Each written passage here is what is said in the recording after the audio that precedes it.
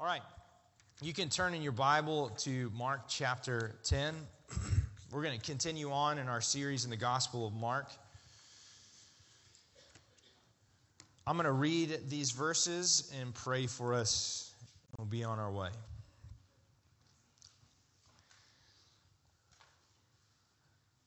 And he left there and went to the region of Judea and beyond the Jordan, and crowds gathered to him again. And again, as was his custom, he taught them. And Pharisees came up, and in order to test him, asked, "Is it lawful for a man to divorce his wife?" He answered them, "What did Moses command you?" They said, "Moses allowed a man to write a certificate of divorce and to send her away." And Jesus said to them, "Because of your hardness of heart, he wrote you this commandment. But from the beginning of creation, God made them male and female. Therefore, a man shall leave his father and mother and hold fast to his wife, and the two shall become one flesh. So they are no longer two, but one flesh. What, therefore, God has joined together, let not man separate." And in the house, the disciples asked him again about this matter, and he said to them, "Whoever divorces his wife and marries another commits adultery against her. And if she divorces her husband and marries another, she commits adultery." Let me pray for us.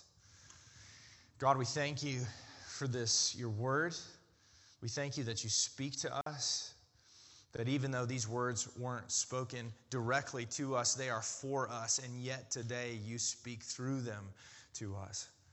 God, I pray that our hearts would be soft and open, that we would hear and understand with our minds, but also that our hearts would leap to the sound of your voice and we would move close in to you. Thank you, Jesus, for your loving kindness towards us. Let us see that more clearly today together. It's in Jesus' name that we pray. Amen. We've been moving through the Gospel of Mark, and this is where we are today. And I'm stopping it at 12 verses because this will be more than enough for us today. I want to say a few things at the outset. This is because of what Jesus says and how he says it is going to move into a lot of places of pain and sensitivity for people in the room. I just want you to know that I know that you're here, and I'm aware of that. And I would say to you, probably if everyone just holds on for a few minutes, maybe everybody's going to be added to that list one way or another. Okay, so you are not alone. You may be sitting here and thinking, as I'm talking, he doesn't know me, and he wouldn't say this if he knew me and he knew my story. You may be right. I can't speak to every individual person and circumstance. So if after the fact you would like to come talk to me and say, "Okay, but me personally," we can definitely set up a time to do that. And just know you may be right. I may not say exactly the same thing to you if I knew your story. And I need you to know beforehand this truth. I think Jesus is the kindest, most gentle, best person in the history of the world. And I want you to be able to hear this from him and to arrive eventually at that same conclusion. So if it feels like we are drifting away from that truth, hold on, okay? That is my conviction, and that is the place from which I am starting. Jesus, in the Gospel of Mark, is on his way to Jerusalem. In Mark's narrative, this is the great movement of his whole gospel, that everything is now running south to Jerusalem. And he is here on his way, and the Pharisees stop to test him because they are inviting Jesus into a kind of trap, which Jesus knows. He's seen it many times. He's wise to their tricks. He's being asked to comment on a relevant theological debate of the day. This story is retold in Matthew chapter 19, and Matthew, because like all the other gospel writers, says more than Mark. We get a little more details to help us be clued in to what is going on here. The question that Matthew says that the Pharisees ask, is it lawful for a man to divorce his wife for any reason? And this is really what people argue about. There are two rabbinical ways of thinking about marriage and divorce. One of them says, as they read Deuteronomy chapter 24, which Jesus references and the Pharisees reference, they read Deuteronomy 24 as saying, if a man finds something serious and significant, an offense from his wife, i.e. adultery, he may divorce her. He may write her a certificate of divorce. There's another rabbinical school of thought that reads Deuteronomy 24, 1 through 5, and says if a man finds anything wrong with his wife, he may divorce her. Without exaggeration, down to she burns the dinner too many times, she may be divorced. And this is not like a small minority opinion. This is probably the majority view in the day. That divorce is free and it's open and it's available to many people. And Jesus is being asked to put himself on this spectrum and to comment under what circumstance is it possible, permissible for a man to divorce his wife. And Jesus very clearly picks a camp. He doesn't pick the second one. He has a very, very strict view of when it is allowable for a man to divorce his wife. And he nests that argument not in just commenting on Deuteronomy chapter 24. He goes what comes before it in the Scriptures. The law in the Hebrew mind and in the Scriptures, in your Bible, does not come from the very beginning of the pages. The pages, starting in Genesis chapter 1, do not have law in them. And so Jesus jumps to what is before the law and what is before sin. And he says, this is the intention that God had in constructing the institution of marriage, weaving it into creation, is that a man and a woman will be married together. They are joined together and they should not be separated. And the disciples, you can hear, are like, can I get some clarity on this? They perhaps expect Jesus to be in the majority camp. In Matthew's telling of this, it says the disciples are astonished and a bit concerned in their questions. And Jesus then goes a step beyond even what the strict view of divorce is when he describes remarriage. Because he says it's essentially not allowed. And this is new. This view is new. Because in the law, when a woman, and it almost always works that way, that a man would give a woman a divorce, and that's important to note. The agents are free. There are some restrictions on who they may marry, or if they might marry and then divorce and then come back to each other. That's not allowed. But Jesus offers this very, very strong language.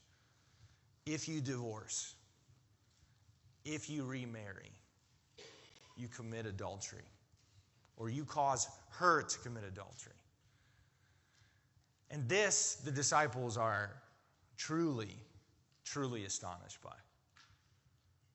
And you'll notice in the Gospel of Mark, in the book that we're in, you'll notice Jesus' words are very brief and succinct. He just says divorce is not allowed, remarriage is not allowed. When Matthew tells the story, he will put in this clause. He says that Jesus says, if there's adultery, you may divorce. If somebody cheats on the other person, then you may divorce. And the reason Mark may not have put that in there is because that was a sort of assumed right and good thing, that if there's adultery, divorce was permitted. So Mark didn't feel like that needed to be brought to the fore. But the case for divorce is very small. A justified divorce in Jesus' explicit teachings is only in the circumstance of adultery. The Christian tradition has wrestled with this because what we recognize is divorce is messy, marriages are messy, there are all kinds of difficult, hard situations that make a lot of people say, yeah, but what about? And some of them are good, but what about? Paul in 1 Corinthians will comment on what about, like if you're married as a Christian to a non-Christian and that non-Christian says, I don't want to be married to you on the basis of your faith, and they abandon you. Paul says, you are free. You are loosed from your marriage. You can be done. Christians have listened to that and to what Jesus said, and most Christians would say, I included, that in marriages where there's persistent and unrepentant abuse, that is a kind of abandonment that is equal to what Paul said. You should leave that marriage. But by and large, the Christian tradition's moral reasoning is anchored to this, what Jesus says. You should not be divorced. And the question then of what happens after your divorce is really hard. That you should not be remarried lest you sin. And here Christians really wrestle with what this means. And I really don't have time to do an ethical lecture. I have been doing that myself for the past 10 days, reviewing what the case for and against all of these things are. And there are Christians who will basically say it says exactly and only what Mark says, and you should never be remarried. This is essentially the position of the Roman Catholic Church with some caveats. And there are other Christians who say, basically, if you're forgiven of sin, Jesus forgives all your sins, you might as well just get remarried. Anybody can be remarried. And all I can tell you is that second option seem to be how the disciples took it. They were pretty taken aback by what Jesus said. It certainly doesn't feel like, for Christians, for people following Jesus and his teachings, being mastered by him, having him be the one who gets to tell you what to do. It does not seem for Christians that just any sort of divorce, any sort of remarriage is permissible and available to you. But from there, the way that Jesus reasons about this question opens up all kinds of doors that begins to expand the room from just people who are divorced and remarried. Because Jesus says this is about something woven into the fabric of creation. So what about my friends who I love, who have no desire to be married to a member of the opposite sex, but do desire to be married to somebody of the same sex?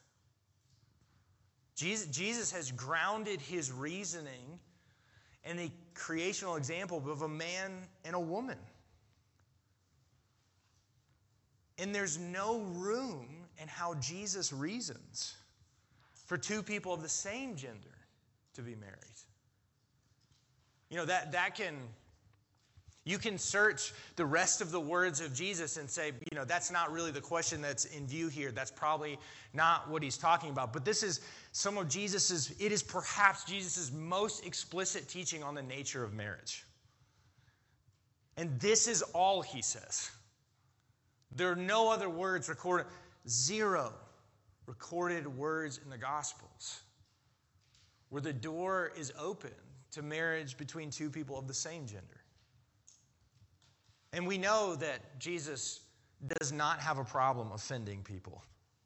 We know that Jesus does not have a problem stepping out ahead of where the culture is. And I would point to this passage as just one example. Jesus is fine being in disagreement. So it's not just that the people that are listening to him are not prepared to hear it. Jesus says all kinds of things that they're not prepared to hear. Woven into the picture and story of creation, into the nature of marriage itself, is this picture of differentiated pairs being brought together to bring life. If you read the creation account, it is on purpose that you are told that God created the heavens and the earth, the land and the seas. It is the differentiation of two things being brought together that brings life and fruitfulness. And that same theme in Genesis 1 and 2 runs right into man and woman. It is just a fact of nature that you must have both man and woman to make new life. And for us, that reasoning about the nature of marriage is foreign. For us, today in the 21st century in the West, marriage is primarily about your own personal fulfillment, happiness, romance, companionship, all wonderful things. But the biblical reasoning, the way that a first century Jewish person thinks, the way that Jesus of Nazareth would think, the way that the Bible reasons until then, doesn't think the same way that we do. And to imagine that we would come to this place and time and to find Jesus talking and thinking like us, that's highly unlikely. And so Jesus, he reaffirms this understanding of the nature and the place of marriage between a man and a woman. Okay, but when you start looking at that and thinking about that, and I start telling you that the creation was intended to have this picture of a man and a woman faithfully united with unbreaking commitment, producing life together, what about all the people that I know who carry the heartbreak of being married together and cannot produce life? They wrestle with childlessness. And the grief that they feel, that they are being excluded from this very story that Jesus is in himself retelling. That they feel the weight of something that they would say, I was made to participate in this story, and I don't know why that it doesn't fit. I don't know why I don't get to play a part.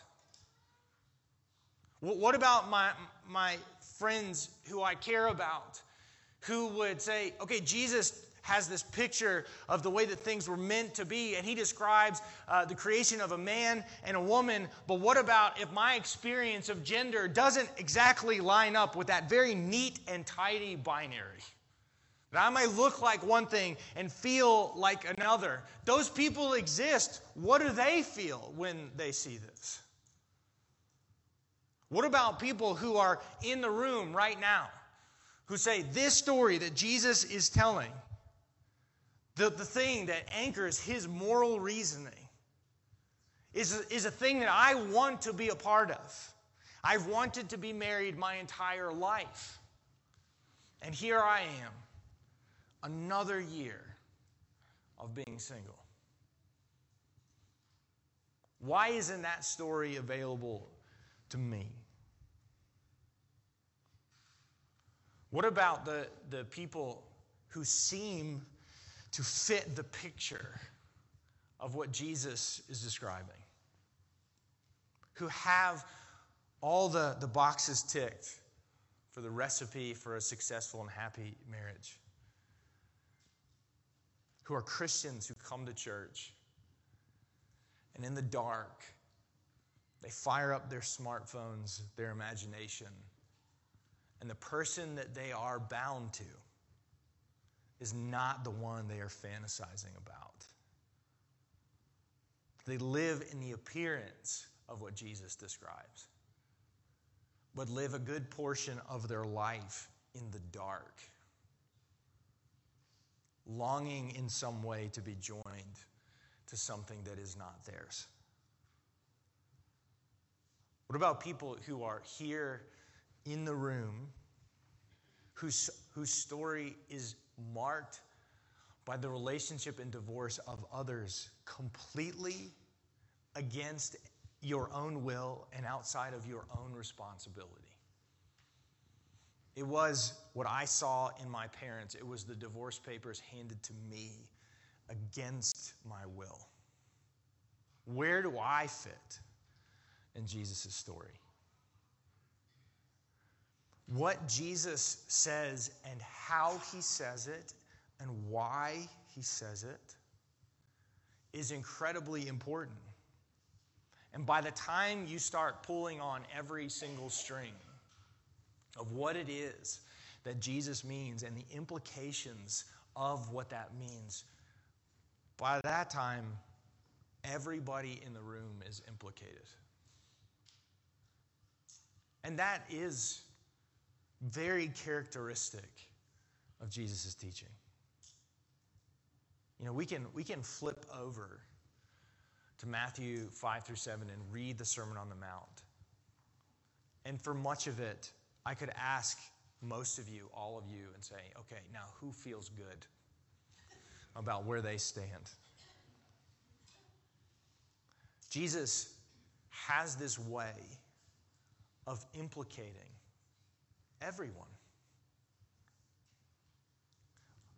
The reaction of the disciples in Matthew chapter 19 is something I think that you and I probably can identify with. The disciples said to him, "If such is the case of a man with his wife, it's better not to marry." Because they're just so overwhelmed by the vision of what he describes. They say nobody can live up to this. And Jesus, in his comments about why divorce exists, why marriages fall apart, why there is an allowance, a reality, a recognition of the reality that things don't work out, that things are not neat, not tidy, they are often painful, and marriages get wrecked and they get dissolved. The reason Jesus gives is hardness of heart. It is for hardness of heart that there is allowance made for you in the law. And the truth is that every bit, all of the pain that you and I can bring into this particular passage and this particular conversation is likewise. It's not even necessarily your own hardness of heart that might be of issue. You might have been cut by the sharp edges of somebody else's hardness of heart. But all of these questions about all of these different kinds of people all ultimately lead back to issues of the heart that is hardened against this original picture and vision of what Jesus said creation was always meant to be. Why? Why? Why is this the story that God is putting in the garden? Especially as a Christian, if you think about it, Jesus says marriage is a temporary arrangement. Jesus says that marriage and the giving in marriage will one day cease when the kingdom comes. So marriage is a temporary state of things in creation. Why? Why this high, demanding view of things? Because in the days that we live in, where things are not yet, the whole of creation was meant to tell us something about God. The whole of creation was meant to tell us that God is the one who is faithful in his love and commitment to his people, now and always. Everything that we were meant to see and to experience was meant to be an angled mirror of his own glory. And humans were invited to participate people, men and women, we were all meant to participate, to taste his own life and fruitfulness, and to be agents and representations of his own character into the world. We were meant for this kind of vision, whether you are single or not. We were meant to see it and be interwoven into it, to be carried along by it as a people, as humans.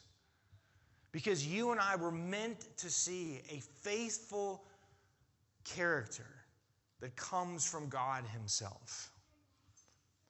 And ultimately, Jesus is the exemplification of that character. Jesus knows the hardness of heart that would bring you to pain when he says these things. And notice, when Jesus gives this teaching, he does not say everybody who is implicated, everybody who falls short, everybody who cannot live up to this standard, you cannot be close to me. Jesus talks about an unforgivable sin in the Gospels. This is not it. Jesus does not say to the people who have committed adultery or caused somebody else to commit adultery or transgressed any of the bounds of what marital relations is supposed to be. He doesn't look at anybody, any of us, and say, if you fall short of this, then there's no hope for you. You are done. Jesus merely describes where the boundaries are, where you transgress them, and leaves you to be made aware of the truth of things. That you are outside of what God would intend. You have fallen away, or you have been pushed away. And so we experience the pain of being separated away from what God would intend, and yet Jesus stands there as God himself, saying, you are not yet too far gone. So you, as a divorced person, if your divorce was illegitimate, if you sinned in getting divorced, Jesus is not saying, unforgivable, you're out. If you've been remarried when you shouldn't have been remarried, Jesus is not looking at you and saying, you're out. If you're somebody who is struggling against pornography in the dark, in the context of your own marriage, Jesus is not saying, you're doomed. If you're a person who doesn't experience a gender binary in the same way, Jesus does not look at you and say, you're doomed. If you are somebody who experiences same-sex attraction, Jesus is not saying, you're doomed. He is not looking at anybody in any of these qualities and characteristics and saying, these are the unforgivable sins. Jesus is describing a world that we live in. We live in the realities of the hardness of heart. Jesus will tell you the truth about it. And what he will say and demonstrate to you is that his heart towards you is so soft. He is not hard-hearted to you. He knows. He knows that the pain of this world has pushed and pulled you. He knows that the work of your own hands that is sinful, it would crush you and overwhelm you. He knows that people have done things to you that were outside of your control.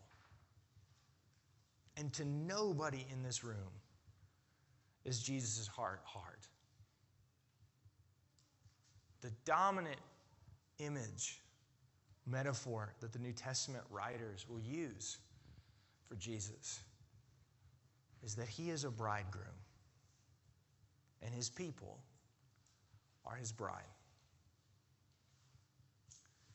At the end of all things, in the book of Revelation, the culmination of Jesus coming back to complete what he started is that the bridegroom returns for his people, his bride, and there is a feast, a wedding.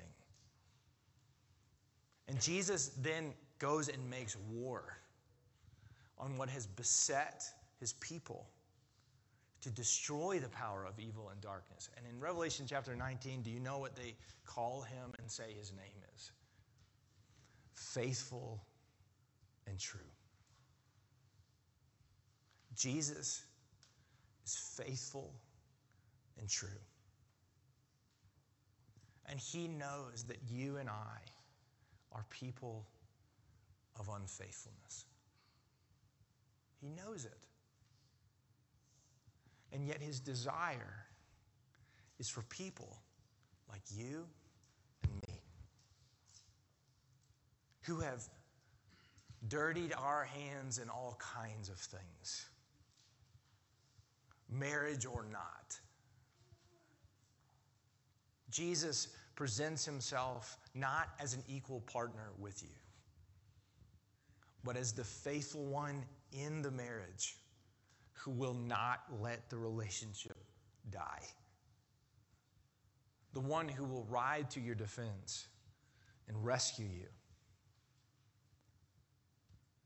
And if you have a vision of marriage, of sexuality, of gender, of anything, without that picture at the very middle, nothing of Jesus' ethical instructions will make sense. I cannot stand up here and say, just be better. Just be faithful. Just do what he said. Because it'll never work unless this Jesus, who would name himself as the great bridegroom of your soul, stands at the center. If you are here today and you are feeling the weight of your own failure, and maybe I didn't even put a name to your failure. You somehow escaped, and your own particular failure was not named or described. But everybody who's in here ought to be able to find in themselves some place where Jesus would pull back the curtains and pull back the light, put it on these things that we try to hide. And if you have been trying to deal with those things all by yourself, perhaps you have felt no reason, no justification at all to try to make yourself feel better because you don't feel bad. But for the first time, you maybe are hearing Jesus' words and saying, maybe God's view of me and the way things ought to be, they do not match. And you are unsure of what it is that you should do. Jesus is not looking to you and saying, get out of here, figure it out, get back to me when you're cleaned up and good. Instead, what he is saying is, I have thrown the lights on purpose so that you see what I've always seen. And I love you. And I will be to you faithful and true if you will just turn around. If you will just look at me with your questions. How could anyone? Why would I ever? Is there a place for me like this? And Jesus will be Jesus to you. His heart will be soft to you, and you will be welcomed into his household forever. And if you are here today and you are caught in the turmoil of this, these are not new things for you. They are the things that make up sort of some of the emotional landscape of your life. You need to be reminded that Jesus knows about you too. And you may be living a reality that other people just overlook. Whether it's the pain of your divorce, the questions of remarriage, the struggle of being single, whatever it is, Jesus is well aware of you. Even if your friends, your church does not acknowledge you in the ways that you would wish, the ways that you would need, Jesus has not forgotten you. You are loved by him, and to you, he will be faithful and true. He will be good to you. And you may carry the mark and the pain of things in this world being driven by hardness of heart for a long time. You may carry those wounds until the day that you see him face to face. But one day you will see him, and he will tell you the truth. He has seen every one of your tears, and he himself will wipe them away.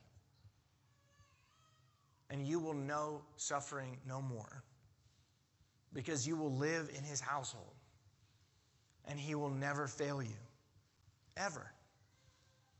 We as a people are defined not by the failures and the sins of our own life, but by the faithfulness of Jesus. That is the great miracle, the good news of the gospel. Today, the gospel is for all of us. No matter what we struggle with, where we fail, where we sin or have been sinned against.